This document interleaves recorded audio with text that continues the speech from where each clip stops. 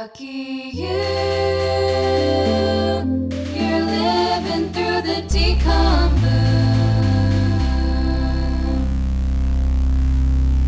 Hey guys, welcome back to the Decom Boom. Hey guys, what's up? It's me, Sarah. And me, Nora. And we are rewatching every single Disney Channel original movie. Yep, you know the drill, so you don't have to. Exactly. Nora, I did just want to quickly mention at the top of this episode today, because we've posted about this on our Instagram, but I don't think we've actually mentioned it on the podcast yet.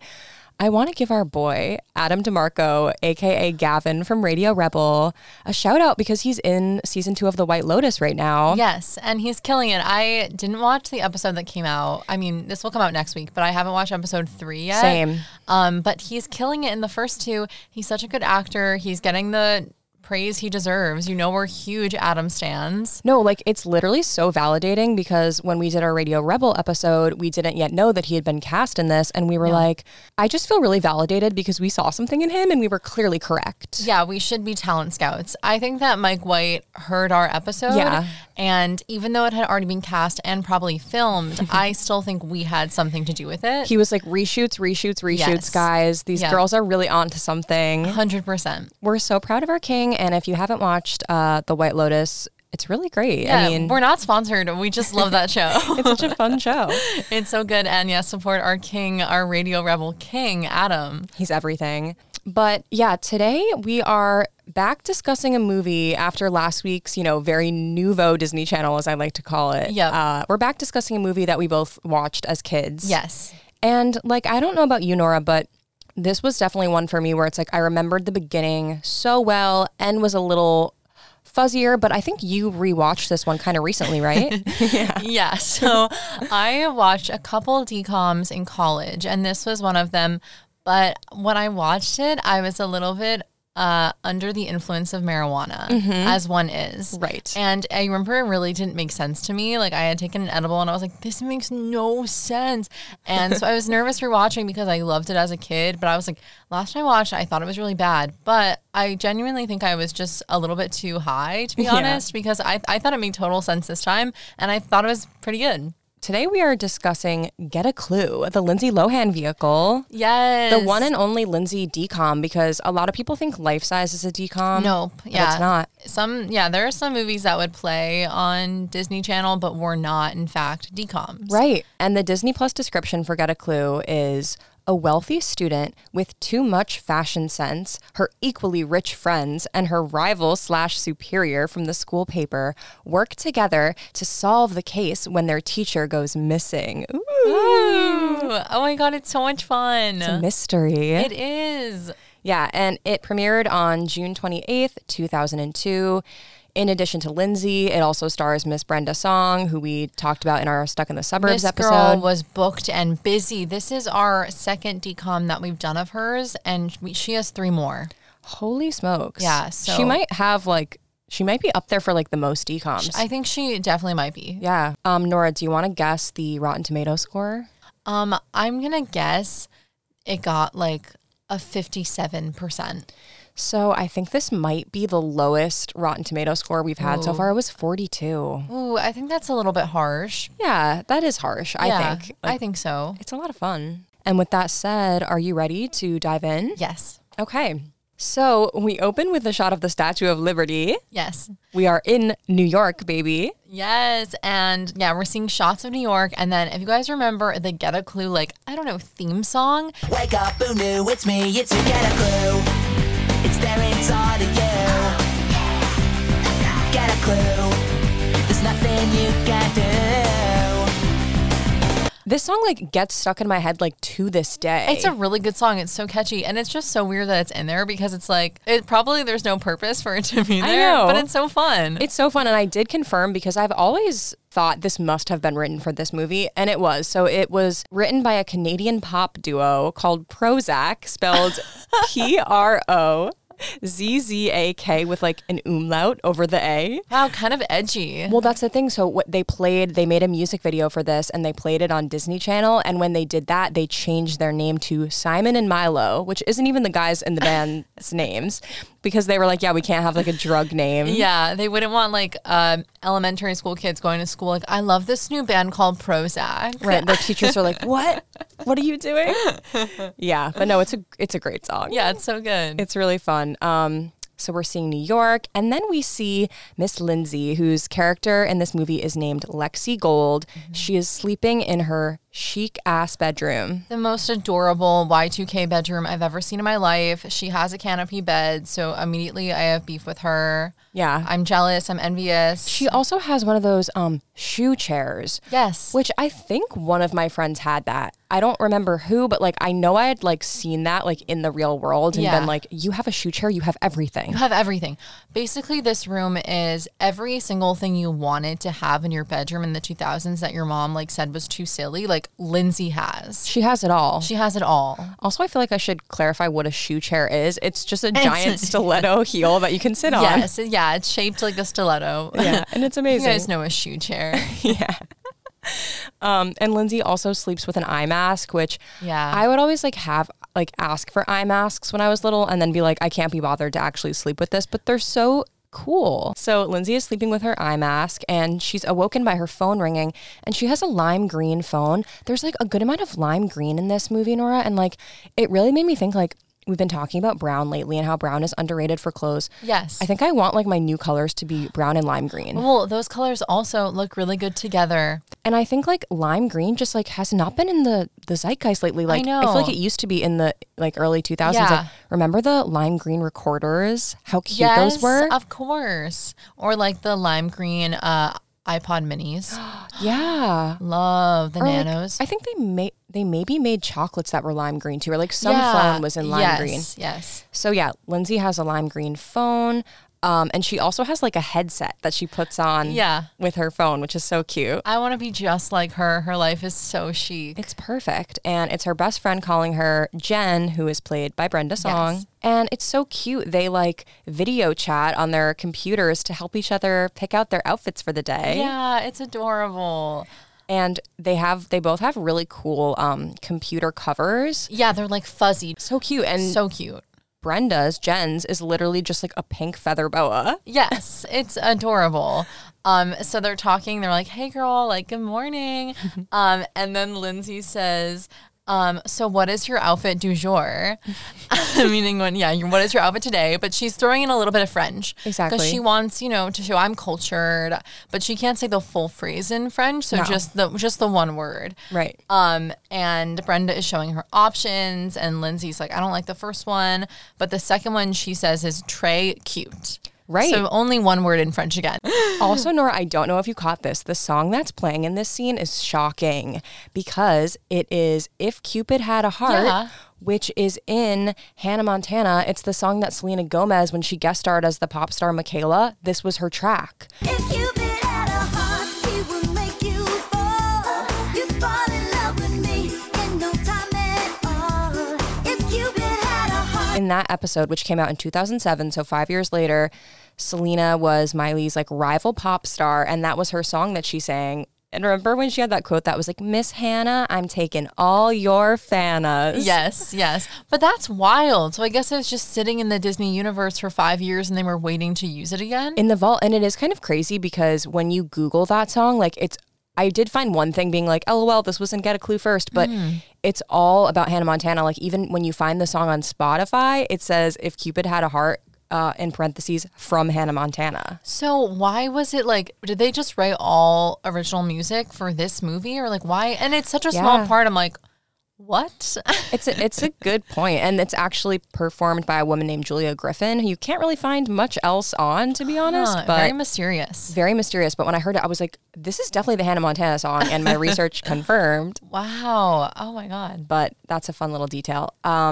So then we see Lexi go downstairs, and let's just say it, she's rich AF. Rich AF. This is like they own a whole entire floor in Upper Manhattan. Like she's Blair Waldorf, she's Nate Archibald, she's She's rich. She's really rich, and we know that her dad is a reporter for the New York Times, which, okay, good job. Do you but think they would make that? No, right? No, I think it's the mom that's the breadwinner. Okay. Yeah, I think so too. I was don't- like, that a penthouse for the New York Times? No, Yeah. like you're doing okay, but absolutely not. Like No. they have like clearly like either like generational wealth or Yes. like her mom is like a CEO of something insane. Yeah. But we do see the mom like go on a work trip and like we don't know what she does, which I think is intentional. They're like, she's something really, really Yeah. successful. Right. Use your imagination. They don't want people to think about like, well, how much would her salary be for this? Yeah. So yeah, Lexi sits down to like breakfast with her family.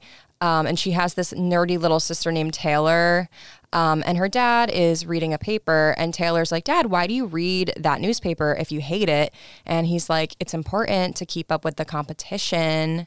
The paper that he's reading is the Daily Examiner, and we get the sense that the Daily Examiner is like kind of a lower brow paper because Lexi says to her dad, like, oh, the Daily Examiner is a competitor for the New York Times. And he's like, shocking, I know. Yeah. So that's kind of setting up that like the Daily Examiner will publish stuff that maybe the New York Times wouldn't. Yeah, it's perhaps a little trashier. Yep. Yeah. And then, yeah, this is when the mom is like, I'm going to be going out of town. So, like, girls, please try to get along while I'm gone. And then as the dad is reading the Daily Examiner, he's like, oh my God, Lexi, like, this is your article. Yep. And she's like, oh my gosh, yeah, I had submitted it a while back to the Junior Journal or something like that. Yeah. And, you know, like her mom and dad are like super proud. And they're like, wow, look, like they even used this great photo. Like, is this yours? And she's like, yeah, I took that using Taylor's spy camera. It takes pictures from around the corner. Which definitely feels unethical. Oh, yeah. Yeah.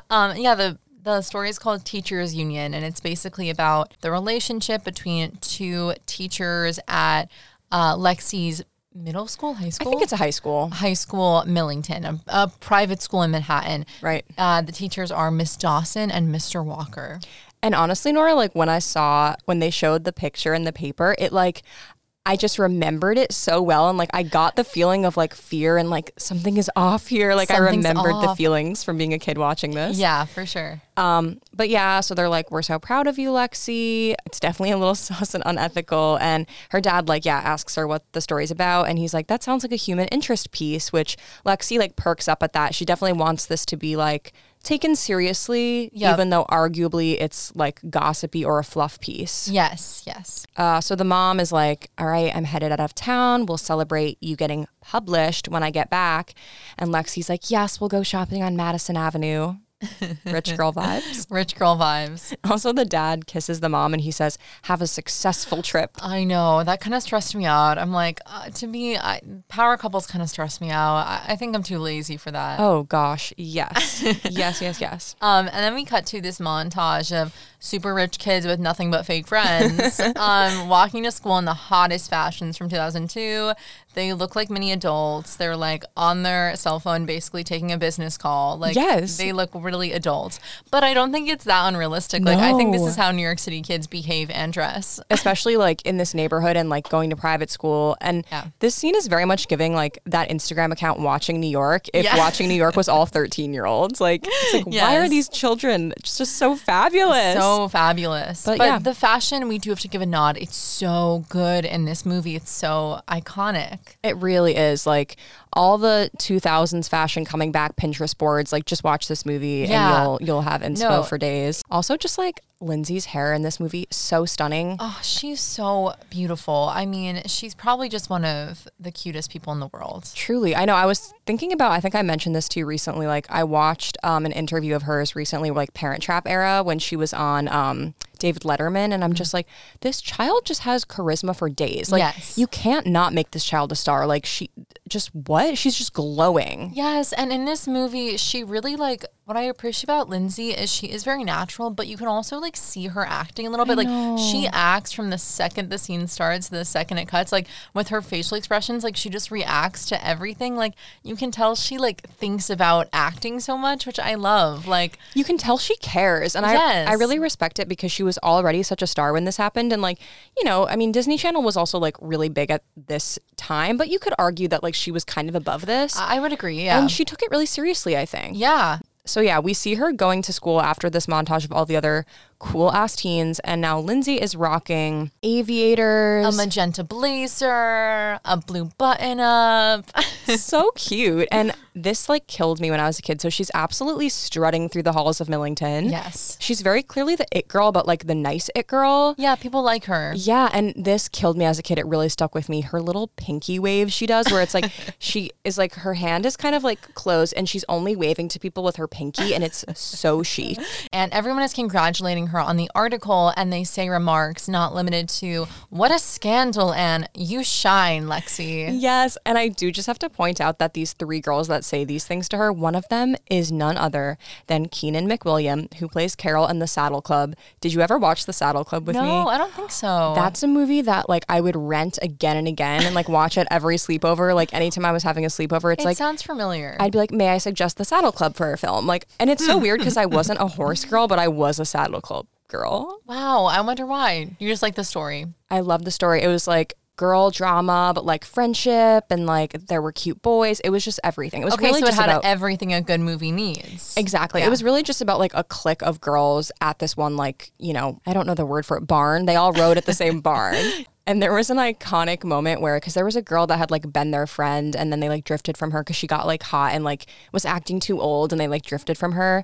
But she was trying to like get back in their friendship, and they all watched this like baby horse be born together, and it was like impactful. But then this girl was like, "What is it?" And this one girl goes, "It's a foal." And she goes, "I meant boy or girl." It was so iconic. It was literally the best thing that's ever happened. But everyone watched Saddle Club. It's incredible. But anyways, back to Lexi, who shines. We see Mr. Walker, who is one of the people that this article is about. And Lexi says hi to him. And so there's some voiceover throughout this movie from Lexi. Yep. And she's saying, like, in her voiceover, "I don't know what Miss Dawson sees in him. Look at that hideous overcoat." And Mr. Walker is like a little bit weird when he sees her. And yeah, the implication is like he probably feels a little weird about this article being published. And it's crazy that she doesn't feel weird. Like, she's like, "Hi, Mr. Walker." No acknowledgement of like, "I just wrote a story about your secret romance that was published in a huge paper."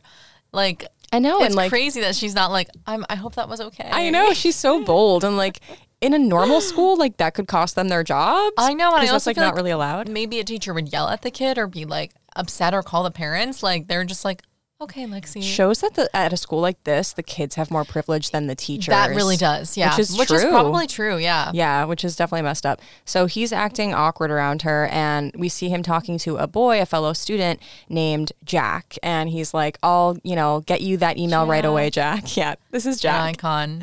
Jack is iconic. Jack was very much giving me Dan in Gossip Girl. Oh, I mean, very similar. I mean, we'll even see later how they're more similar. But yeah, what's his last name? Downey? Is his name Jack Downey. He also has like a Brooklyn accent. He has a Brooklyn accent. It's and like, yeah. basically the vibe is that like he's not like the other kids. Like, he's more down to earth. He like doesn't really care about the materialistic things in life. That's what we're getting from him so far. So then we see this woman, Miss Stern, and in her voiceover, Lexi describes her as the control freak admissions officer. Yeah. And we see her being like, "May I see you?" to Mr. Walker, and she's holding like a rolled up newspaper. So it looks like she's upset about this article. When I was a kid, I thought that she was his boss, but I don't think she is. Yeah, because she's admissions. So, Right. yeah, I thought she was the principal at first, but yeah, she's not. So, Mr. Walker walks away with Miss Stern, and Jack says to Lexi, he's like, "That was some article." And she's like, "Oh, thank you." He says, "Hedda Hopper had nothing on you," and he calls her like a gossip writer. Yes. And she's like, "Hedda who?" And he's like, "You call yourself a writer. She's only the most famous gossip columnist of all time." Yeah, and Lexi's like, "I am not a gossip columnist. Like, that was a human interest story." And he's like, "Yeah, okay." Yeah, she's offended by this insinuation that her writing is gossipy or not serious. Nora, I did do some research on Hedda. Yeah, I did Did as you well. too? Yeah. She's so interesting. She's very interesting. She's very controversial, to say the least. Yeah. She was a strong supporter of McCarthyism. Yeah, she's a big Republican. Huge. And she was very much in favor of a little thing called the House Committee on Un-American Activities. She was like, she would name in her gossip column suspected communists. And she Yeah. was like really in favor of the Hollywood blacklist. Yep.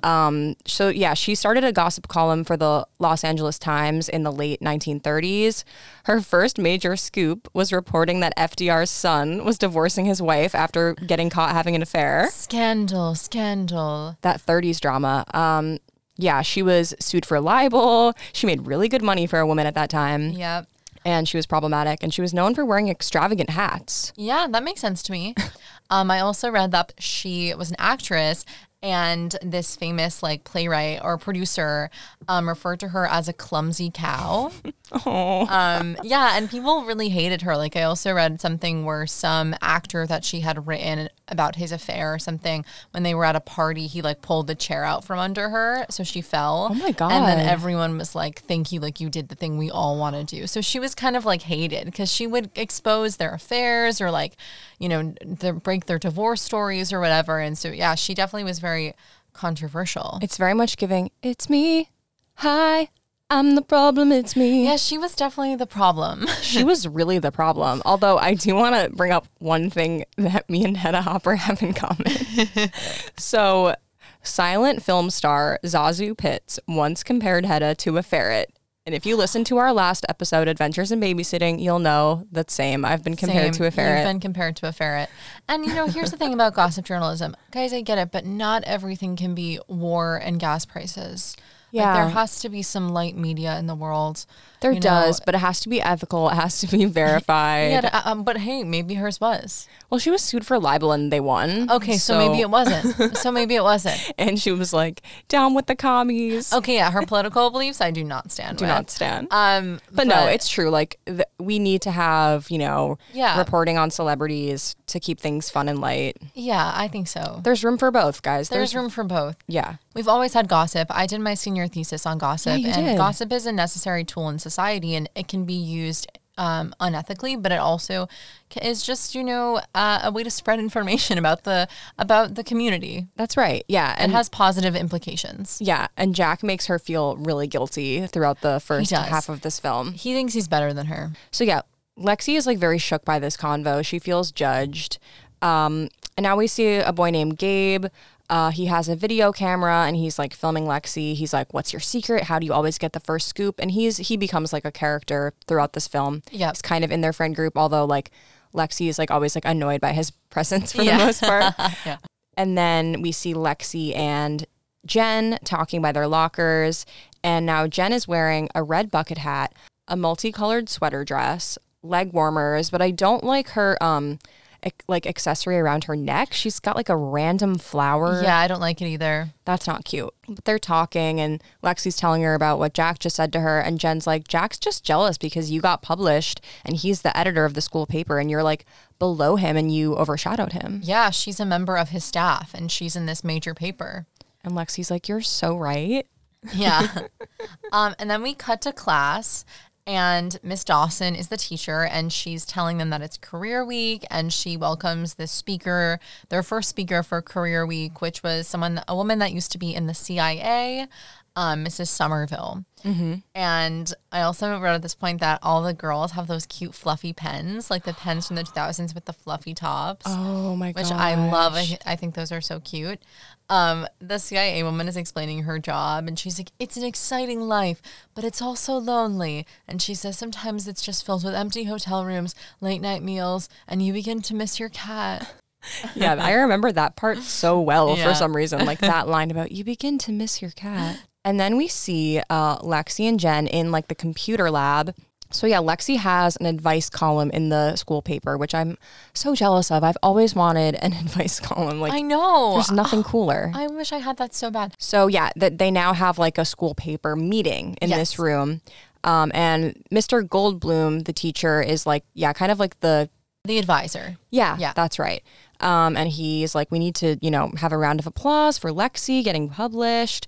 And then he's like, and now our editor would like to say a few words, Yeah. which is Jack. And he's like, I would. Yep. But he does. And it starts out nice. He's like, we're always proud when one of our own can make it onto a more visible platform.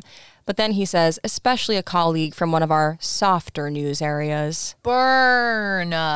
He thinks what she does is trash. She doesn't respect women in media. He doesn't. Jack would not like us. No, he would bully us. He would look down on us. Oh, yes, he would. He would. But then like the rest of the club is just like you're awesome, Lexi. Yeah, So- one girl says, today the Daily Examiner, tomorrow the Post. Yes. And then Jen says to her, goddess on the mountaintop, which I was like, I want my friends to say that to me just casually. I know. Such a good line.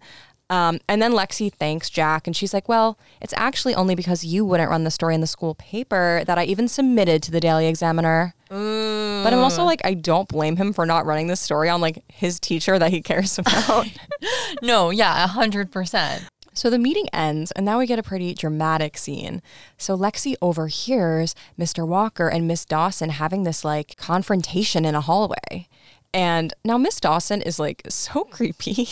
I know. What is she from, Sarah? I looked her up, but I didn't see what I think I know her from. Honestly, like same. I don't know why I know her. I couldn't place her. Like maybe she just left a really big impression on me. I will say this is who she reminds me of. She has the same energy as Pushover Patterson Lefty from that scary episode of That's So Raven. There's just something like sinister about her. There is, yeah. Like, and I think it's partially the way she speaks. Like in this scene, so Mr. Walker is like breaking up with her and she's like, I don't understand. It's like, why are you speaking that way? Yeah. And he's like, listen, like I never meant to hurt you. And she's like, really? Because like we made all these plans and now you're just like going back on it. And she says, I love you. And he says, okay, well, I don't love you. Yes. He's like, I don't love you anymore. And she says she's sorry she ever met him.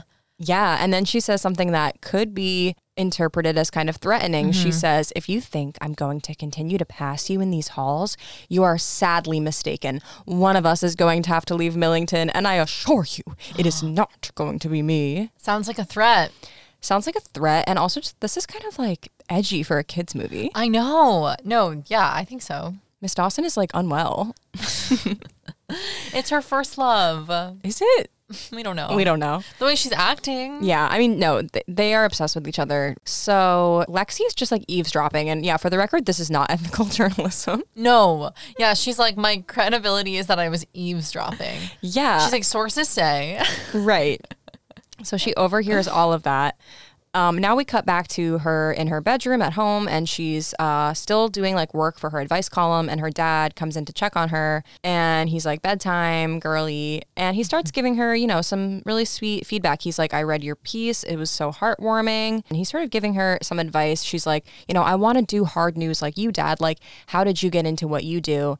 And he says that, you know, you really have to work your way up. He started writing for the classifieds, and then he like got a lead about a toxic waste dump under a burger joint, and he like investigated himself and pitched the story, and then he got offered a staff writer position. And he also says a beautiful line, there's stories all around you, Lex. You just have to keep your eyes open, and when you get a hunch about something, investigate it. Yes. Which we love. And she's like, okay, I think I can do that. And then he says this great line, you'll be amazed what hard work, imagination, and a little luck will bring you.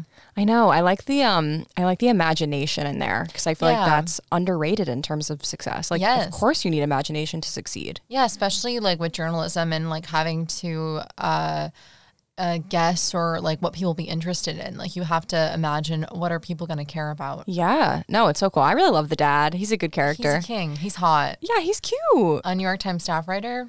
Yeah, literally love. Now we cut to a very like evocative image. It's like chilling. A car being pulled out of a river. I know. Very kind of dark for Disney Channel. Very dark, because like everyone knows that's not good. Yes.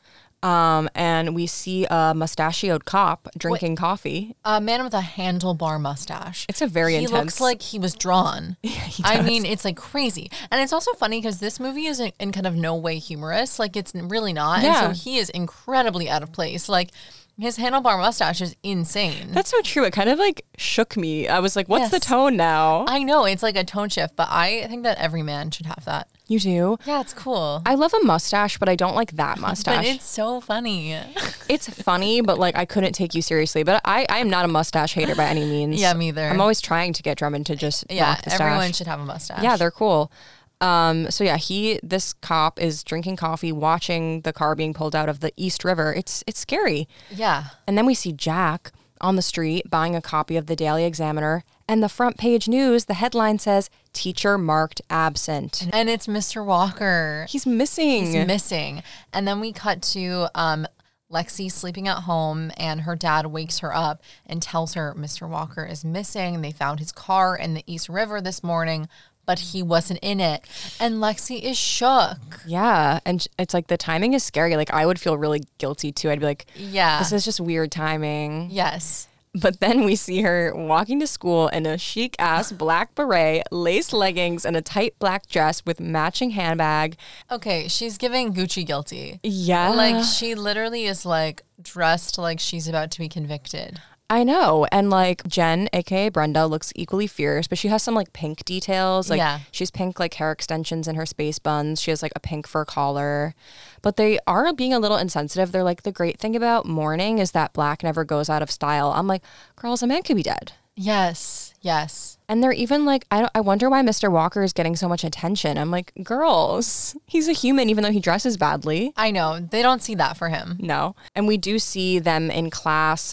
Miss Dawson gets emotional when she like mentions what's going on. She's like, I know like our school is kind of in crisis, but nevertheless, classes will continue. And she's clearly like emotional. And then a cop walks into their class and is like, is Lexi Gold here? And she has to be questioned by the mustachioed detective. And then he's asking like what she knows about the case, and she spills the beans right away. She like, girl, have some discretion. She rats out Miss Dawson. She's like, they had a relationship and I saw them fighting and all this stuff. And now Miss Dawson is probably suspect number one because of Lexi's mouth.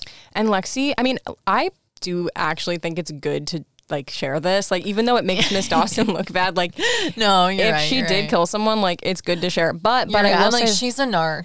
yeah, you're like, how could she? It's like, well, but also I do think that Lexi is super naive because Yes. I would be sharing it like, listen, I hope this isn't weird, but I did hear this, whereas she's like, oh, she threatened him. Like maybe she knows something and could help you. Like she doesn't think that this is making her look bad, even though it clearly is. Yeah, she's a princess of privilege. Yes. And then she tells the detective that he would look better without the knobs, aka the stash. I know, it's not really the time, Lexi. So next, they ask Miss Dawson to come in for questioning, and Lexi like eavesdrops outside the door, and Jack catches her and like at first judges her for eavesdropping, but then like joins in. I know. He's no better than her. No. Miss Dawson is kind of lying to the detective because he's like, oh, you talked to Mr. Walker yesterday? And she's like, yeah. And he's like, how was he? And she's like, he was fine. He was just fine. And the detective's like, really? Because that's not what a student of yours said. And she's like, shoot. Yeah. But yeah, so like Lexi and Jack are talking and like Jack is sort of like, oh my gosh, like it sounds like she kind of threatened him. And Lexi says the only thing Miss Dawson is guilty of is loving him, and that's definitely a crime. I'm like, this man might be deceased. She really has no respect for him.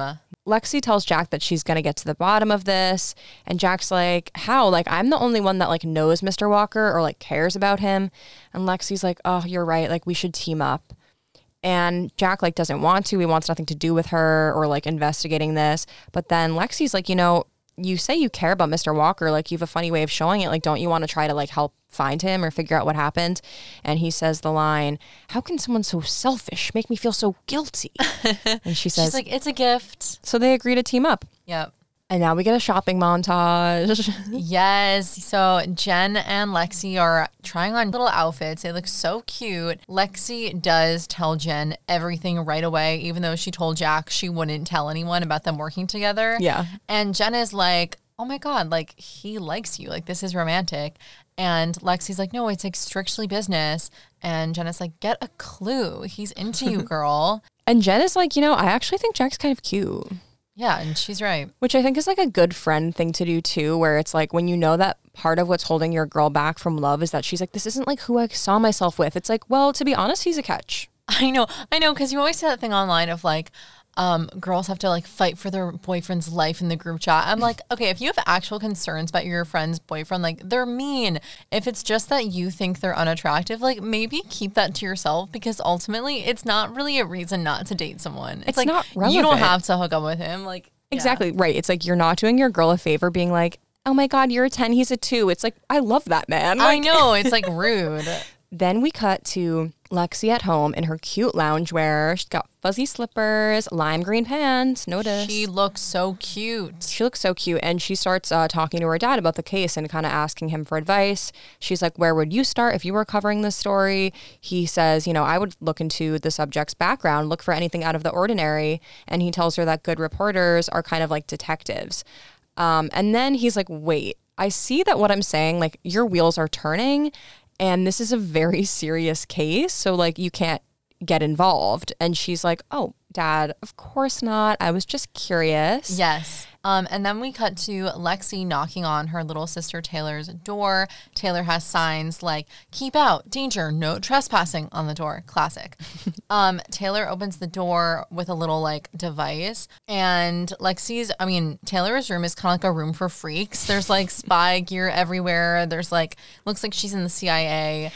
I can't with these Disney Channel kids and their hobbies. Like, her hobby is being a spy. I know, it's like, what, like, where can you apply this? Like, are you going to be probably a cop? Yeah, she probably is going to be like, yeah. Something like that. In the CIA. But yeah, it's filled with spy gear and Lexi is like checking it out. And then she's like, what is this? And her sister tells her it's a stealth listening device.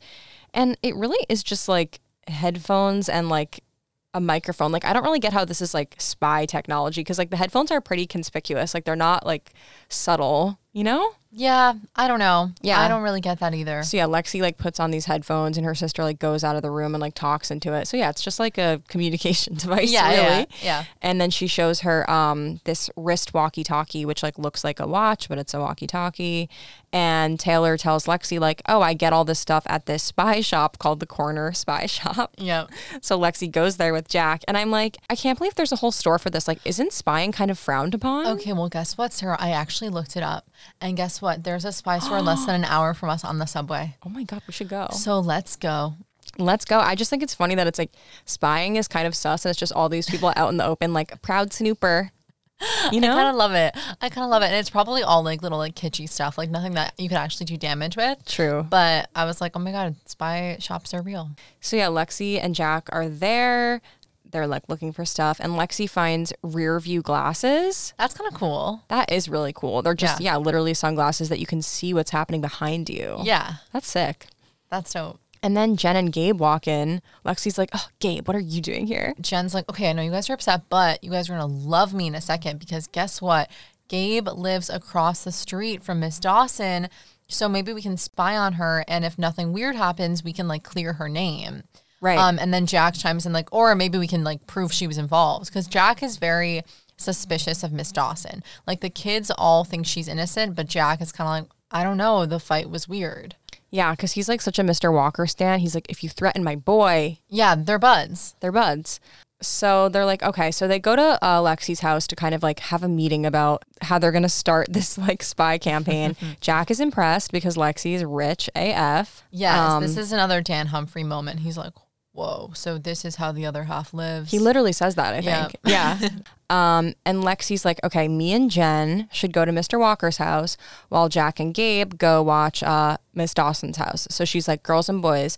But then Jack is like, yeah, sounds good. Like, I got Mr. Walker's address. It's in Carroll Gardens. Lexi and Jen stare blankly at him. And he's like, in Brooklyn? They're like, no. But they like, literally are like, no, Brooklyn. Jen says, I am not schlepping all the way out to Brooklyn. It's so shocking. And it is giving Gossip Girl again, Brooklyn. Where it's like, guys, you do know Brooklyn is like, I know. Nice. I know. Yeah. So then Jack is like, okay, it sounds like maybe like I'm going to have to go with you, Lexi, instead of Jen, because she's clearly not vibing with this. And Lexi says, I was afraid of that. She's such a Jack hater. She's so scared to be alone with Jack. And it's probably because she knows that secretly she thinks he's cute. Exactly. And she starts calling up a car. Jack's like, what? No, we don't need to take a car. We'll take the subway. And Lexi is like clearly flustered and she's like, oh, you made me dial the wrong number. And he's like, wait. Have you never been on the subway? And she's like, of course I have. I take it all the time. And he's like, okay, then let's go. And then cut to like a view of the subway station with the most ominous music ever. And Lindsay being like, oh my God. Like, she's so scared to take the subway. The ominous music really took me out. It's so iconic. It's I like know. the worst thing someone could do is take the subway. And then we see Gabe and Jen. They install a camera on the fire escape looking into Miss Dawson's home. I'm like, what if they like see their teacher naked? Yes, it's so invasive. It's so invasive. And they go back to Gabe's house where they have on his computer set up like a live stream so they can like watch everything she does on camera. But so far she's not doing anything because she's not home. So they're like, want. Yeah. And then cut to Lindsay on the F train. Yeah. So they arrive in Brooklyn. We know it's Brooklyn because a man has long hair and he's playing the guitar. So that's signaling to us that we're in Brooklyn. We're in Brooklyn. And okay, this part is so funny. So Lexi's looking around like shocked and she says, "What a riot. Who knew?" Yeah, her thoughts on Brooklyn are, how interesting. I mean, who knew? She didn't know that Brooklyn was like a whole place where people like lived their lives. Yeah, she thought it was just like rats and people eating out of the garbage. Right. She had no idea. There's rich people here too, if you can believe it. Yeah. Oh, so funny. So yeah, they're like feuding about which way to go because Lexi's like, "I have a map." And Jack's like, "You're holding it the wrong way. And like, I've been to Mr. Walker's before, so I know." And this is when he says that Mr. Walker once gave him like his old computer. So Jack went to his house to pick it up. Right. And that does kind of come back. And then we see Gabe and Jen watching Miss Dawson, and she's home now and she starts doing an exercise tape. Yeah. Just so cute. And then Jen's like, "I love this tape." And she gets up and starts doing the exercise routine. So Lexi and Jack are walking down the street and Lexi comes face to face with a man who's looking a little rough. He's looking like he might be experiencing homelessness. Yes. And she thinks that he's wearing Mr. Walker's coat. And I mean, it's like, of course, she accuses the first homeless man she sees of murder. Like she would. And it's also like, I know she really would. Her bias is showing. Also, it's like the most basic nondescript I know. coat. She thinks it's impossible there could be another coat like this in Brooklyn. I'm like, I don't think so. She says that 5 times. She's like, "How many ugly ass coats could there be in one city?" I'm like, probably a lot. And she also is walking down the street and being like, I feel like a mannequin. Like everyone's looking at me. And it's so funny because like, people in Brooklyn look like this all the time. Like she looks like every 23-year-old girl in Brooklyn. I know. But she's like, "I'm sticking out like a sore thumb." I know. I'm like, "You're fine." She thinks very highly of herself. So they get to Mr. Walker's place and they see Miss Stern leaving, which is sus. And they're like, And then they just waltz right into his building. I guess the building door was unlocked. And then his apartment door is unlocked, which is scary. It's like ajar. It's very scary. I'm like, guys, don't go in. It's like a potential crime scene. You could find him with his head blown off. I know. They're so bold for being like, "I guess let's go in. Like we came this far." So they're like looking about his apartment, which is messy, but like he does have a gorgeous stained glass window. Yeah, no, it's like very nice. It's nice. It's like really spacious. And Jack finds a briefcase with the initials NP on it, which they're like, "That's weird. Like those aren't his initials. So whose is this?" And Lexi is snooping about and she opens like a wardrobe thing and there's a mirror inside the wardrobe and then jump scare. Mr. Sheffield from The Nanny or Dimitri from Mom's Got a Date. Yeah, so this is our second decom now that we've covered that Mr. Sheffield is in. Charles Shaughnessy. And it's crazy. He's just standing there behind her and she can see it in the mirror and it's like really scary. And then Lindsay lets out a blood-curdling scream. Oh my God, I did too. Scary. I was like, Mr. Sheffield is back on decom land. His second one in 2 years. And then meanwhile, we do see Gabe and Jen. Gabe is like falling asleep in his chair. And then Jen is like, "Oh my gosh," she notices something on the camera and she wakes Gabe up. And Miss Dawson has a visitor, a man, and he has flowers and hugs her. And guess what? It's Mr. Goldblum, the school paper advisor. Yep. And it's like drama. Are they dating? Are they seeing each other? What about Mr. Walker? They don't know. They don't know. And now, meanwhile, Mr. Sheffield tells them, he's like, "I'm Detective Meanie, and like, this is private property. Like, this is illegal that you guys came in here." And then he tells them, he's like, "If you know anything about Mr. Walker's disappearance, like I suggest you tell me right away." And he's scary. He's like, yes. Yeah, he seems kind of like, almost like he's threatening them a little bit. Yep. And Lexi asks if he has the time. And she checks out his watch when he tells her the time. And then Jack is like, "It's getting late. We got to go." Yep. And then they go on the street and Jack's kind of like, "Well, why were you like asking about stuff? Like, we gotta go." And then Lexi's like, "Oh my God, Jack, like you're scared." And then he's like, "Well, like, why would you like question a detective?" And she's like, "I don't think that man is a New York detective." And she says, "A New York detective could never afford a platinum watch, a Pomoni suit, and alligator boots." So now we've seen 2 movies, this movie and Legally Blonde, where a woman's keen sense of fashion has helped solve a case. Yeah, I was going to say this is huge Legally Blonde energy, where it's like these skill sets, these areas of expertise that society deems vapid are helping solve like really important problems. Yes. Yeah. This came out 1 year after Legally Blonde, Depp but it took was like inspiration probably. Yeah, right. But it's like they were filmed so close that I'm like, maybe this just was in the zeitgeist at the time enough that maybe. But no, it's definitely giving Elle Woods. Also, like her and Jack are also giving Elle and Emmett. They are. Yeah. So then Jack is like, okay, like I hear your concerns. Like, let's just run a check on this dude, Detective Meany, and see if we can find anything. She's like, yep, let's go back to my place. He's like, no, we'll go to mine. It's really close by. I also wrote at this part that they look like every couple in Brooklyn, like a girl dressed to the nines with like a fur coat and a boy who has probably one shirt.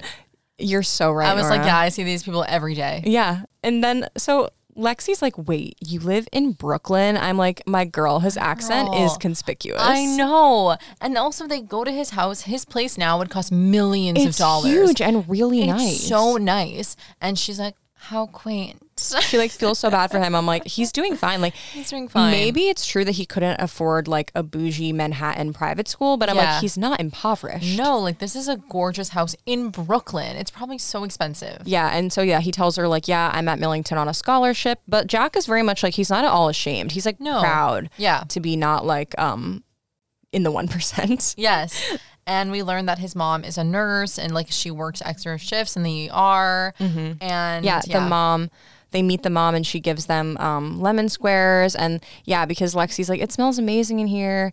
And Jack's like, yeah, my mom is an amazing cook. And she's like, she cooks? Jack is going to get it in college. Yeah. That twin bed is going to be occupied. It's true. Like he's a catch. He's nice to his mom. He's smart. He grew up in humble beginnings. Girls are going to be into it. He has values and ethics. Yes. Yeah. I do love Jack. And I loved him as a kid. He was like my type as a kid. I was totally. The smart boy. Yeah. Yeah, I loved him. So yeah, she's in his house. They are like, they talk to his mom for a second, but then they're like, okay, we have a school project, so we're going to go upstairs. And Lexi sees family photos on the wall. Jack's like, that's my brother Todd. He's in the Navy in Hawaii now. Yeah. And Lexi's like, oh my God, I love Hawaii. Like, what's your favorite island? And he's like, I've never been. My brother is just stationed there. And she's like, oh. Yeah. But then we learn that Jack's dad died a couple years ago. I know. And it's so sweet, like the way Jack talks about it. He's like, you know, it's okay. Like he was sick for a really long time and we took really good care of him, which is like so sweet. Like, even though he's kind of like, it's really okay. Like I actually did get the feeling that like he has processed this and like is like accepted it in a way that like isn't just like numbing his pain. I was like, king. So they're in Jack's room. You know, Lexi's learning like, wow, this king has been through some things. She also sees his bowling trophies. We learn he likes bowling. Yep. And Lexi is like, ew, pre-worn shoes. So they're on his ancient computer, which we find out is the one that Mr. Walker had gifted to him a while back. Yeah. So they look up Detective Charles Meany, and they do, in fact, find a registered detective by that name. But Lexi's still skeptical. She's like, he could just be pretending to be this guy. And then Jack is like, wait, this is impossible. I have an email from Mr. Walker. Yep. A missing man. And he's like, it's his letter of recommendation that he had asked for to get his scholarship renewed. Yeah. And even though it's dated like 4 days ago, the email was sent yesterday. Which is really suspicious. Like, and then Lexi says, how does a dead man send an email? And then Jack's like, wait, this was once Mr. Walker's computer. Like, let me check something. And he finds like who the computer is like licensed to. Yep. And it says Nicholas Petrosian, NP, the initials from that briefcase. Yes. So they're like, they're shook. They're so shook. And then we see Jen, she gets a page because people used to get pages back then. And she tells Gabe, like, Lexi wants to meet back at her place. So they all are back at Lexi's house having a little meeting. Okay, wait, there was a moment I didn't understand, Nora. Okay. When they're talking about like, oh, how would this New York detective be dressed so well? It doesn't make any sense. And then Jen is like, I don't know, like Cameron Diaz looked pretty good in Charlie's Angels. And then like Lexi, it looks like she's like, Jen, that's offensive. Like she like looks at her weird and then looks at Jack weird. I think, okay, so here's my theory. Okay. So they're filling these people in on everything that happened, right? And then, so Lexi's rehashing everything, and then that part happens. I think that over the course of the movie, Lexi is becoming more humble, she's becoming less shallow. Yeah. And so also she's starting to like Jack. So this remark from Jen is like embarrassing to her. She's like, Jen, like, this is a murder. Like, don't bring up Charlie's Angels. Okay. I think she like thinks that's like a stupid thing to say. That does make sense. Okay. However, I felt like Lexi was the one being like, this man could never afford these clothes. And then Jen's like, yeah, but like this detective afforded nice clothes. And she's like, Jen, have some taste. Oh, I mean, I think that she's being rude because I'm also like, Lexi, you would have done that 2 days ago. And now that you went to Brooklyn once, and now you're like, don't make a stupid comment about a movie. Yeah, It's you're like right. the F train really changed her. It really changed her. But okay, that does kind of make sense because I was just like, what? I think she's embarrassed in front of this crush who's has more depth. She's like, I don't. Jen. Okay, that Yeah, makes sense. that's what I think. No, that definitely makes sense. And then so Jack ran a search of Nicholas Petrosian that they now have reason to think is Mr. Walker's real name. And a guy by this name is missing and presumed dead. He was a banker charged with fraud and embezzlement, and his mom is still alive and living in Brighton Beach, New York, which is in Brooklyn. So they're like, we need to go visit her. And then we go back to the kids at school. Yes. Lexi and Jen are chatting at their locker. They're chatting at their locker. Jen is talking about her outfit, and we get the sense that Lexi has moved on to more serious matters, such as lusting for Jack Downey, who she sees out of the corner of her eye. Facts. She is like ignoring Jen, just like looking at Jack like, Jack is so interesting. He's been through so much. I really like spending time with him in her inner monologue. Right. And then she like snaps herself out of it. She's like, what am I saying? Some may say that she's down bad She for is Jack Downey. down bad.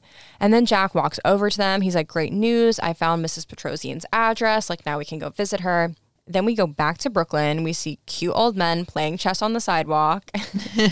And the kids get to Mrs. Petrosian's door and they knock. And a classic old lady opens the door. She honestly looks like what I imagine all look like at that age. She's like maximalist queen. Yeah. And they're like, oh, we're looking for the mom of Nicholas Petrosian. Nicholas Petrosian. Yep. I think it's And- Armenian. Yeah, it sounds Like Armenian. the Kardashians. And she's like, oh, there's like no one by that name here. And then we hear a voice behind them say, like, let them in, invite them in. And guess who it is, guys? It's straight up Mr. Walker. Yes. He's in this house. Shocking. Shocking. And they're like, what? And then they all sit in the living room together. And Jack's like, so, like, what's the deal with this, like, embezzlement and fraud? Yeah, he wastes no time. And then Mr. Walker is like, I was framed. And then we see a flashback. It's Petrosian in the 80s. Yeah. And he's like, I was an ambitious banker in Arizona. And I was like, ah, yes, the financial mecca, Arizona. I know, so random. Why not make it New York? I guess because he had to escape and it'd be too obvious if he stayed in New York. Yeah. Make it like California. Make it Chicago. I know. I was like, huh. So he was, yes, an ambitious banker in Arizona, and he landed a huge account, and he was like on top of the world. But then someone stole $10 million from that account that he was managing and put it into a foreign account in his name. And he never found out who framed him, but he also ran. And I'm like, don't run. Like, tell I your know. story. Stand trial. If you're innocent, yeah. Yeah. So he ran and kind of low-key faked his own death. And As one does. as one does. And he assumed the identity of a dead man named Orlando Walker, who had died the year before he came to New York. Orlando was a teacher, so he just became one too. And Mr. Walker is very cute in this scene. He's like, I just like loved being a teacher. He was so cute. He is so cute. I know. Yeah, he's a Wait, cute man. did you know that assuming the identity of a dead person is called ghosting? Oh, really? The original ghosting. Oh my God. Yeah. So yeah, he tells them his whole backstory, and he's like, and things were going great, TBH, but then I met Miss Dawson and we fell in love. And then cut to an adorable flashback of them enjoying sandwiches together and being absolutely so adorable. They're so cute. And then, unfortunately, it really is Lexi's fault because he's like, 100%. yeah, like after that picture that you published, like I started to feel like I was being followed because like now someone knows I'm alive. She's like, oh, shoot. It really is just like fully her fault. It's like fully her fault. Also, there's this line that's seemingly like innocuous, but then now you realize like, oh, because at the beginning of the movie, Gabe says to Lexi, like, how did you get that photo? Like, Mr. Walker won't even allow his picture in the yearbook. And you think like, oh, he must be shy. No, No. he's on the run. on the run. Yeah. So then we find out that Mr. Walker, it's so weird because like I don't know what to call him because like they all keep calling him Mr. Walker and even Miss Dawson does later. So I think we'll just call him Mr. Walker. Mr. Walker. So Mr. Walker reveals that he had received this like ominous note and it's smudged because it got rained on. But it says something about like 2 p.m. hotel lobby. If you don't pay, your girlfriend will. But he doesn't know which hotel because of the smudging. Yeah. And then Jack's like, Mr. Walker, you're being blackmailed. It's like, yeah, no, duh, Sherlock. Like, duh, he's being blackmailed. But so the kids are like, we have to figure out like which hotel this is so we can like protect, you know, Miss Dawson and like figure this all out. So they consult the spy little sister Taylor. And we see the crew back at Lexi's house and Taylor is using like spy powders and brushes and sprays and a blue light so they can read the smudged note. And they find out that it was, the note says the Fairmark Hotel, which I don't think is a real hotel in New York. I don't think so. Yeah. It's probably there's something similar to it that they based it on, but the Fairmark, I feel like it's I think not. they're like combining 2 real hotel names. Yeah. So they're like, okay, we know where to go. And then the dad like knocks and he's like, kids, what are you up to in there? And they're like, oh, learning some new dance moves. And they all start dancing like so insanely. And he's like, nice. He's like, okay. Nowadays, it'd be so believable because he'd be like, we're practicing TikTok dances. I know. So after this, cut to Lindsay in another perfect ensemble. High pony, leather coat, sunglasses. She looks so good. All black because it's stakeout day. Yep. And she goes downstairs and she is talking to her dad and he tells her like the latest developments in the case. Like, oh, like your teacher, like they think he's this man on the run for embezzlement and fraud. And she's kind of like, oh, that's weird. And then she's like, has he been caught? And then he's like, no, he's still missing. And she's like, great. And he's like, what? Then she's like, gotta go, Dad. Right. And then we get this cute moment with her sister where she like runs up to Lexi and she's like, wait, you might need these. And she gives her walkie-talkies. And these sisters that were previously not that close, they hug. And then Lexi says, you know, I just may keep you, which I'm going to start saying to you. I know. It was so cute. I just may keep you, Nora. So Lexi hails a cab and the crew, the 4 of them and Mr. Walker, they're all dressed in black. They all look super fierce. Yes. They look so good. They give Mr. Walker an earpiece because they're like using him as bait, basically. Yeah. But they want to like communicate with him. So they get to the hotel and they like get into their positions. Gabe is filming and Jack is like trying to blend in, like reading a newspaper. They're all just kind of like hiding. But Mr. Walker is like out in the open. Yep. Now, in this part, all the film's suspects arrive at the hotel, like at the same time. Yes. We see everyone. We see Miss Dawson, Mr. Goldblum, Miss Stern, Mr. Walker's mom is here. Like, we also see the guy, the homeless man that Lexi like thought might have stolen Mr. Walker's coat. He's here. Everybody is here. But now Detective Meany arrives. Duh. And he's like, Petrosian. And we find out that this was his old boss when he was a banker. His real name is Granville. And it becomes clear immediately that he's the man that framed him. Yep. 100%. And and Mr. Walker's like, why'd you do this to me? You set me up. And he says, of course I did, old boy. You're such an easy mark. I'm like, why did you do this? I also just hate it because he was so forthcoming right away. And I'm like, I feel like there would be some more like secretive. Like, I was just like, he right away went up and was like, yes, I did everything you think I did. And it was like, I don't know. I know, like he could easily be wearing a wire. Also, it's like you're in such a public space. Like he could easily just be like, this man admitted to framing me. Like, I don't know. Yeah. Granville like thinks Mr. Walker has something of his. He's like, give me what's mine. And Mr. Walker's like, I don't have the money if that's what you mean. And he's like, I know you don't have the money. Just give me what's mine. And he's like trying to stall. So he's like, I could give you half. Like not even knowing what he's talking about. Right. And this angers him. He's like, half? What do you mean half? Yes. And then he kind of gets tipped off. He's like, who sent you? And he kind of is like, ah! And then he runs away. Yeah. It's like kind of crazy. I was like, wait, what's like going on? Yeah. And the kids are kind of like startled because Mr. Walker trips. So they're like, are you okay? So they sort of like lose sight of Granville. But then they're like, okay, we got to split up to look for him. So Jack and Lexi go downstairs to like the basement of the hotel and they see Granville running away and he turns some nozzle and like hot steam starts coming out of these pipes. Yeah. And Lexi's bracelet gets caught on like this beam where all the pipes are. So like they're going on one by one. So like basically Lexi is stuck where it's like if she doesn't get out soon, she's going to be like burned by hot steam. And she's like, Jack, help. Yep. And then he does help her and they do get away. And then when they're out of the basement, she kisses him on the cheek because she's grateful for him saving her. And he doesn't know how to act. He's like, anyway. He's like, moving on. And then they're like running through the halls and they hear a noise coming from the ladies. Is it like a ladies' locker room? No, it's like this. It's spa. It looks like a locker room, but it's like a spa. Yeah. They didn't do great with the location scouting because this is supposed to be like a fancy hotel. Yeah, it literally looks like a locker room. But so they hear like a scream and this 14-year-old girl goes following a scream. I know. And we see that Miss Dawson is quite literally bound and gagged. Yeah. And she's looking rough because she was having a spa day. So she's in a robe and she has like a face mask on. Yep. But she's tied up to a chair. Her feet are in like buckets of liquid. Yes. And also like she's screaming like, but all that's around her mouth is just like a loose towel. Like I know. She could have screamed more effectively, but she's just a mess. So Lexi like frees her. Miss Dawson reveals she's like, I received like this mysterious invitation for like a free spa day. Lexi's like, that was probably Granville trying to get you here. And she's like, Mr. Walker's alive, but like we need to go like help him. And then this part's so weird because she just like pushes Miss Dawson into a shower and it's like, I'm sorry to leave you, but I have to go. And then it's like, Miss Dawson literally is making the strangest sounds like she's like underwater. I'm like, girl, it's a shower. Just take a shower. She's I like, know. I'm like, you're not tied up anymore. Like her acting choices are just bizarre to me. Yeah, insane. I'm like, what is going on? Lindsay just dropped a huge bomb and then it was like, let me push you into a shower and then run. It's so weird. Okay, and then we see a homeless man, the homeless man from earlier with the coat. He's entering a press conference that Lexi's dad is at and reveals that he is a city councilman who has been living undercover as a homeless man on the streets of Brooklyn. Yes, and his name is literally Gary I Care. And he takes off his fake hair and beard. And then the kids actually entered this ballroom / like conference room to hear this.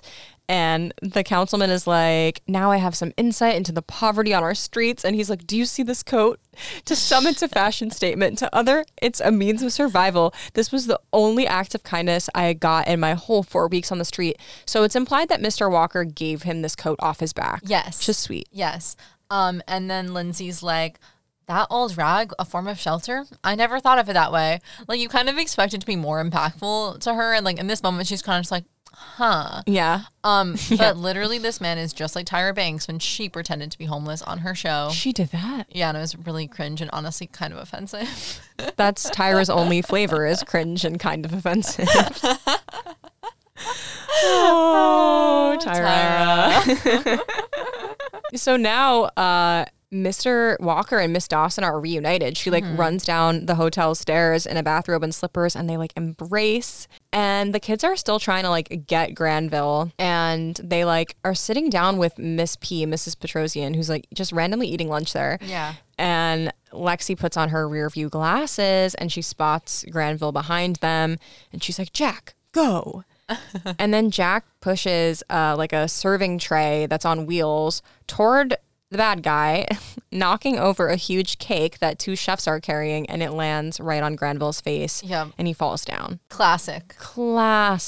Then the mustachioed detective from the beginning is here, but he shaved his stash per Lexi's advice. Yeah. And he's like, freeze. And now we get Lexi's voiceover, kind of like tying everything up as best she can. As best she can, because we see Mr. Goldblum, the teacher, walking arm in arm with Miss Stern.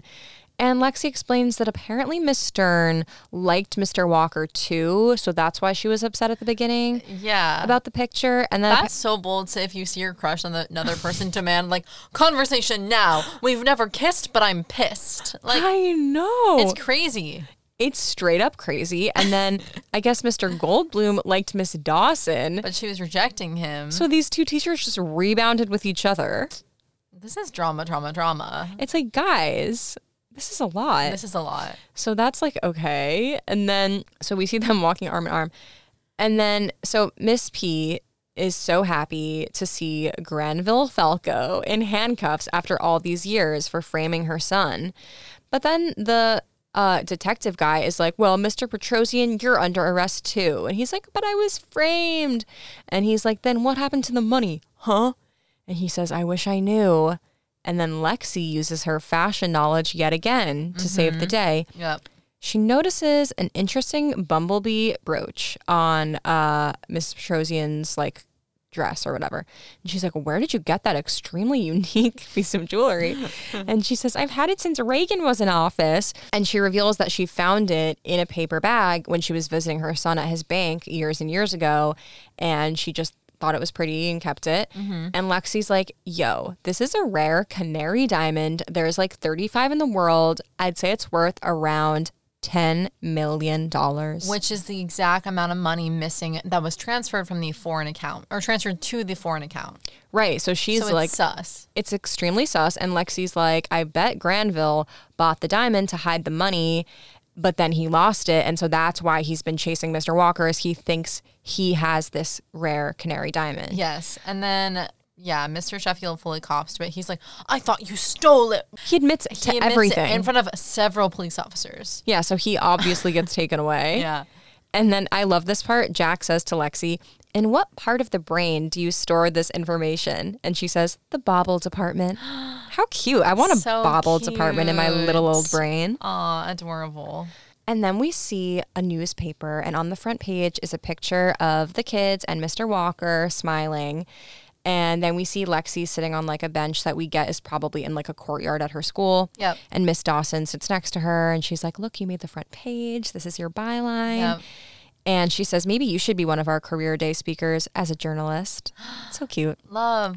And also she says at this point, like, oh, the investigation is over. Like, me and Mr. Walker are together now, which I really liked because it would have been crazy if the FBI agent, like, took this 14-year-old at her word. Yeah. So I'm glad that they made a note of, like, no, there was a full investigation, because it would have been insane if the movie just ended with, like, thank you, 14-year-olds. We believe you right away. Yeah. Like, that would have been nuts. Yeah, that's so true. That's a nice little touch. And then Miss Dawson is like, oh, well, like, I gotta go. I'm meeting Orlando. He wants to ask me something, which again is his fake name, but I guess he just wants to start over as Orlando Walker. So yeah, she's like, he wants to ask me something, which it's like, we can all infer what that might be. Engagement. Cut to their wedding. Yeah, they're all chilling. They're all at the wedding. And then we see them kind of like going off into a horse and carriage. And Mr. Walker's wearing a top hat. Yeah, Lexi, you couldn't have intervened with that one. I know. It's like, Miss girl, Fashionista. I guess she finally learned, like, hey, I cannot tell people what to do. Maybe she learned to bite her tongue, which I do support. Yeah, I do too. She's too much. But also she looks really cute in the scene. I mean, oh yeah, this dress now wouldn't be like a serve, but she just looks so pretty. It's like she's so pretty. A sky blue dress with like butterflies like on it up by the shoulder. Honestly, it would be. And now that kind of vibe is so bad. Yeah, I guess you're right. And her hair just looks so pretty. It's like kind of wavy. But yeah, so they watch their teachers ride off into the sunset, and then Lexi is talking to Jack. She's like, I heard you got your scholarship renewed, like, congrats. And he says, thanks. I'm really looking forward to going back to school, partly because of you. Oh my God. And it's like, oh my God.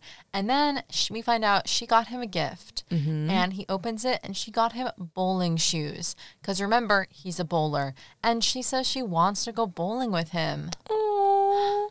Cute. And then Jen and Gabe are right there, and Jen overhears, and she's like, ew, Lexi, bowling?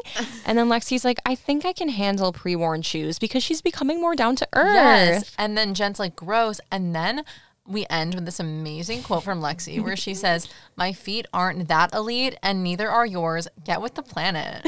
Get with the planet.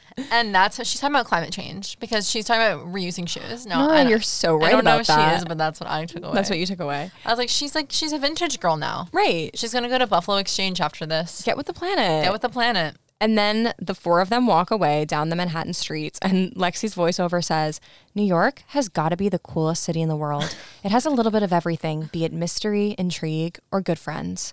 It's all here. And if you can't find it, well, then you just have to get a clue. So true. I feel like Lexi, I mean, she's going to be a successful journalist, but like she could also totally be like, she's very much giving a little bit Carrie from Sex and the City too, Yeah. with her voiceover. Yep. She's like, I couldn't help but think New York was the coolest city in the world. I couldn't help but wonder, does Jack Downey want to go bowling with me? And that's Get a Clue. That's Get a Clue. So fun. So much fun. A couple facts about the movie. So it was filmed primarily in Toronto, Canada, like their school interior locations. That's like a school in Toronto. But obviously some exterior scenes were filmed in New York. Also, okay, so The ending with like the ending at the hotel where like, you know, the whole thing with we find out it's Detective Meany, that was filmed like way after the rest of the movie. Oh. Because originally Miss Stern was the villain. Oh, they changed it? They changed it. And then on the DVD version, which I'm like, I wish we had this, the viewer has the option to watch either ending when the movie hits the 61-minute mark. Fun. So like you can see that ending. We should try to find that on YouTube. Yeah, that's so fun. And then some stuff about like the director and whatnot. So I don't know. There wasn't that much interesting stuff about like the director and writers. So the movie was directed by Maggie Greenwald. She honestly, just like didn't really have any other interesting credits. She recently directed a Hallmark movie, Christmas on Honeysuckle Lane. This movie was written by Alana Sanko. She wrote a couple Dragon Tales episodes. Like just not a lot of credits, to be honest. And then the music was by David Mansfield. Nothing truly jumped out at me, but they all did a good job. So let's talk about the cast a little bit. I want to say about Miss Lindsay that we are so happy about her new movie, Falling for Christmas, with Cord Overstreet from Glee. I can't wait to watch it. I know, I haven't seen it yet, and I'm really excited. Yeah, I gotta watch it. Yeah. We love Lindsay here. I know. We're huge fans. And she also got married this year. I know. And I saw something iconic. She did an interview, I think it was on Live with Kelly and Ryan, with Ryan Seacrest. And she said to Ryan Seacrest when he was asking about her wedding, she's like, getting married is awesome. You should try it sometime. Yes. Because Ryan Seacrest like famously won't commit. Give it back, Lindsay. Yeah, so we're very happy for her with her new movie and her new man. Yes. So Bug Hall was Jack Downey. He was Alfalfa in The Little Rascals. His name is Bug? Yeah, his real name's Brandon, but he's gone by Bug like his whole life. Wow. Yeah, I know. But yeah, he's most known for being in the Little Rascals. So he was very much a child actor. And so it's actually really interesting, his story. So he's been really outspoken about experiencing childhood sexual abuse as a kid in the industry. Wow. And not even just that, but just like he's really like a big he's really outspoken about just the ways in which like being a child actor, even without like overt abuse, is just like kind of insane. Yes. And how like he just has like a ton of anxiety around like performing in any way. So he left the industry completely in 2020, and he and his wife took a vow of poverty, and he lives on like a farm in Michigan with his wife and daughters. And he's sober. So what is a vow of poverty? Just like... I honestly don't really know. I think maybe just like they're not like... Live simply? Yeah, right. That's kind of what I assumed. And I did watch a big chunk of an interview he did in September with our girl, Christy Carlson Romano. Gorgeous. For her podcast, Vulnerable. And yeah, they...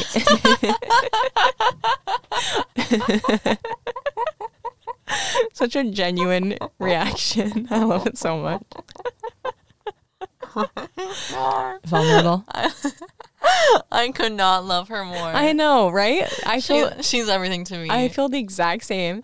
And yeah, they just really talked about like being child stars and the implications of that. Gorgeous. So honestly, Bug is a king. We love that for him, that he's talking about his life and sharing his story. Ian Gomez plays Mr. Walker / Nicholas Petrosian. So he's in the My Big Fat Greek Wedding movies. Yes. Which we watched kind of recently for the first time ever. Yeah. We were behind on that. And so he was married to Nia Vardalos, who wrote and starred in those movies for like 25 years. And they're now divorced, which is sad, but I think they're still like on good terms, honestly. That makes me love him even more because I love her. Because she's such a queen. She's such a queen. That movie was so good. I know. But he's very much still working. He's currently in the Apple Plus show Physical, which stars Rose Byrne. Yeah, I've heard that's good. Yeah, he was also in like Cougar Town. He's definitely like worked his whole life. Yeah, he's a good little actor. Yeah. He's a man. He's a grown man. I'm like, good little actor. He's a I good always little say that boy. I always say it about the kids, but I'm like, and I was saying about him. I know, about a man who's like way older than us. We already talked about Miss Brenda song, so honestly, you need to go listen to our Stuck in the Suburbs episode. Yeah, we know. Yeah, we're gonna talk about her so much because she's in so much. Yeah. Al Mukadam was Gabe. He still acts, although I honestly just didn't really know any of his other credits, but definitely still working. Amanda Plummer is Miss Dawson. Her most like recent thing that we would know, she was in Ratched, the Adam Murphy show with Sarah Paulson, the one that was like an offshoot of One Flew Over the Cuckoo's Nest. Yeah, I watched that, but I know her from something else, but I don't know what it is. Like, I know. Maybe she was in like an episode of something. That might be what it is, because she definitely, like, her resume was long AF. Like, yeah, girl has been working, but nothing like jumped out at me. And then we already talked about Mr. Charles Shaughnessy, aka Detective Meany / Granville, because he stars in Mom's Got a Date with a Vampire. So go listen to that. Mm-hmm. Okay, Nora, let's rate the love interest. Okay, yes. Or I guess we have a couple. I didn't even think about that. So what are you going to give Miss Dawson and Mr. Walker? I think I'm going to give them We Support This Union. They've been through so much together. It's just so clear when you see either of them speak about the other one that they just light up. Yes. They feel so much love for each other, and it's very clear. And I think it's like really beautiful. Like, I feel like they've both been through a lot in their life. I mean, we know a lot more about Mr. Walker, but like I feel like Miss Dawson, like, I don't know. I just feel like they've probably waited a long time for this love, and they really deserve it, and they're really cute together, and I support them. I 100% agree. I gave them the same thing. We support this union. I think they're going to stay married. I think they're going to be so happy. And yeah, I love them. So what are you going to give Miss Lexi and Mr. Jack? I'm really curious to hear what you say. Oh, okay. I am going to give them, I have some notes. I love them both. I guess like my main thing is like, listen, I think it's really sweet that they both taught each other something about like someone different from you is still a good person. And I think they both did genuinely at least start to learn that. However, I just think, I don't think it's going to work out in the long term. Like Lexi, listen, like it's just a fact that she's privileged. And I think it would be one thing if she was the type of like really wealthy girl that was like, I don't like materialism. I don't like the wealth gap. Like I want to like be with someone who like changes me. But like ultimately, no, like her main interest is fashion. And like she's not just interested in like thrifting. Like she's interested in really high end brands. And like I think ultimately she needs to be with someone who doesn't make her feel like that's vapid or problematic. And I think Jack also kind of needs to be with someone who gets where he's coming from a little bit more. It's not that I don't think it can work, but I just honestly, realistically don't think it will. Yeah, I 100% agree. I gave it, we have some notes too. I think like the difference between Lexi and maybe some other like material girls who have left their high life for like their Brooklyn boyfriend, like Serena or like sharing Clueless, is like, I don't think that Lexi sees any problem really with the way she lives. Like, I think that there's certain things that she's like, oh, I never thought about this, never thought about this. But ultimately, I think that she's going to get really bored with Jack. Because I also got the vibe from Jack that he doesn't really want to, like, go to, like, a play or, like, go out to, like, a club. Or I think, like, that's going to be Lexi's arc. Of, like, I think she's going to live, like, an it girl life in her 20s. I think he's not going to want to be around for that. I just think they're too different. I think they'll try it. I think it won't work. And then hopefully they can, like, be friends throughout high school. But yeah, I don't think it's going to work long term. I know. I really hope they can stay friends because I do think that they like are good for each other to like have around. Yeah, and good like work colleagues. Like that would be great if like they can send each other their stuff because they're both really smart and they have different perspectives on journalism. I also will say that like I feel like he'll make her feel bad about caring about stuff like like her clothes or like this pop culture thing. And ultimately, like, there's nothing wrong with caring about that. Like, especially if you're someone like Lexi, where, like, she also is interested in, like, hard news and, like, she's very smart, clearly. So, like, I think that there's potential for her to feel really insecure in that relationship. And I don't like that. Like, caring about fashion doesn't make you not smart. And I think that he kind of thinks that. I completely agree. Like, he definitely is really judgy. So my favorite quote, honestly, I know there were some like cute, serious quotes. For some reason, I feel like this isn't like me, but I've just lately been going with silly quotes instead. That's totally fine. I went with one that you mentioned, which is, my feet aren't that elite. Neither are yours. You know, that's an amazing quote. Something about the rhyming and the like slight burn of it all. I just like it. I know that is an amazing quote. That was like honorable mention. That was my second favorite. But I kind of went with the one that's like the central thesis of the film, which is when the dad says, "You'll be amazed what hard work, imagination, and a little luck will bring you." So for the zodiac sign, I actually felt really strongly about this one, which is always exciting. So I chose Libra. More than any other sign, Libras are concerned with justice. They want to know the truth. They're like on the case, and they are often your lawyers and your journalists. They're also just really charming and intelligent. They're great communicators. I definitely think Lexi is a Libra.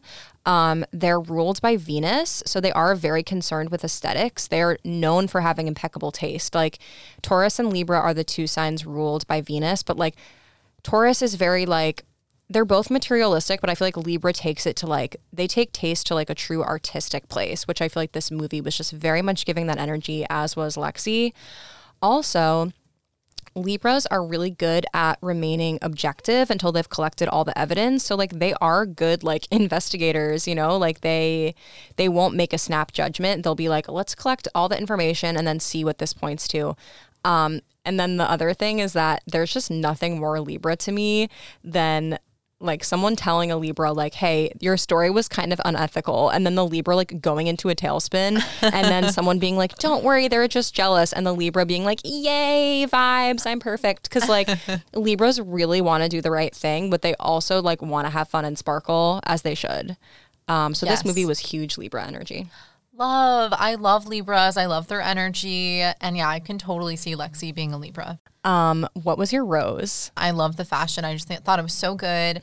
And then I like that this movie took big swings. I don't think every single one panned out, to be honest. Yeah. But I like that it tried. I thought it was inventive. I thought it was imaginative. I literally just had the outfits. Like that to me was like maybe the most fun part of the movie, the fashion. It was so good. Yeah. My thorn, okay, so my thorn was like, this really sets itself up as like a classic mystery, Yes. right? And we have a lot of red herrings and we have a lot of quote suspects.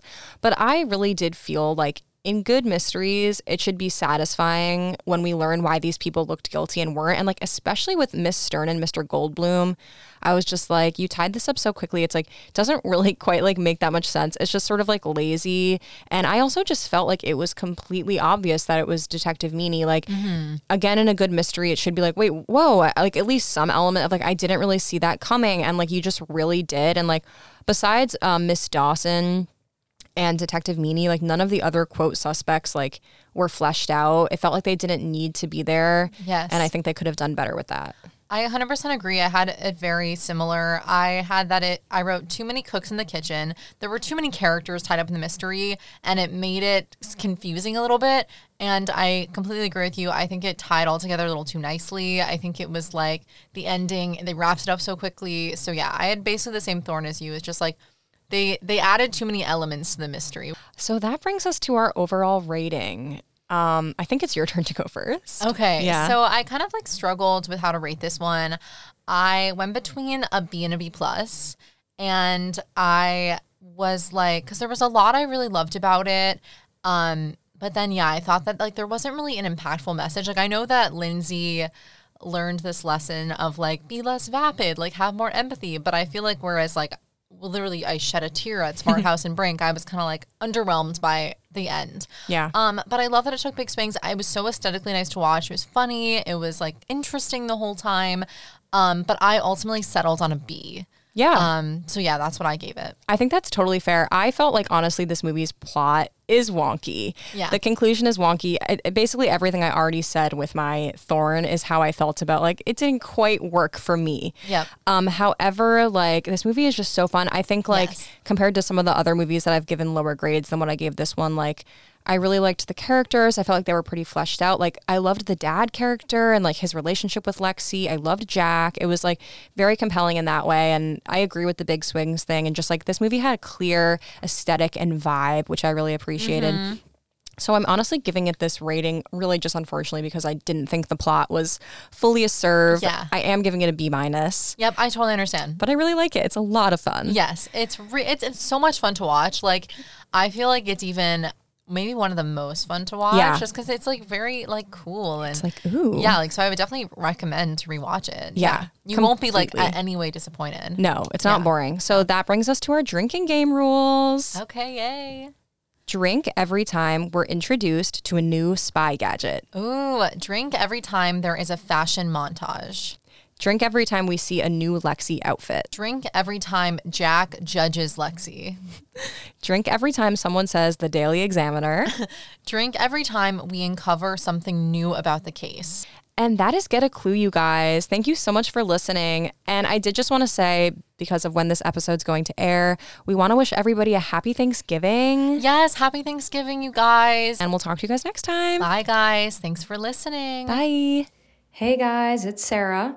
Just wanted to let you guys know that Nora and I are taking a break next week for Thanksgiving, and we will be back with a new episode on Monday, December 5th. Talk to you guys then. Happy Thanksgiving. Bye.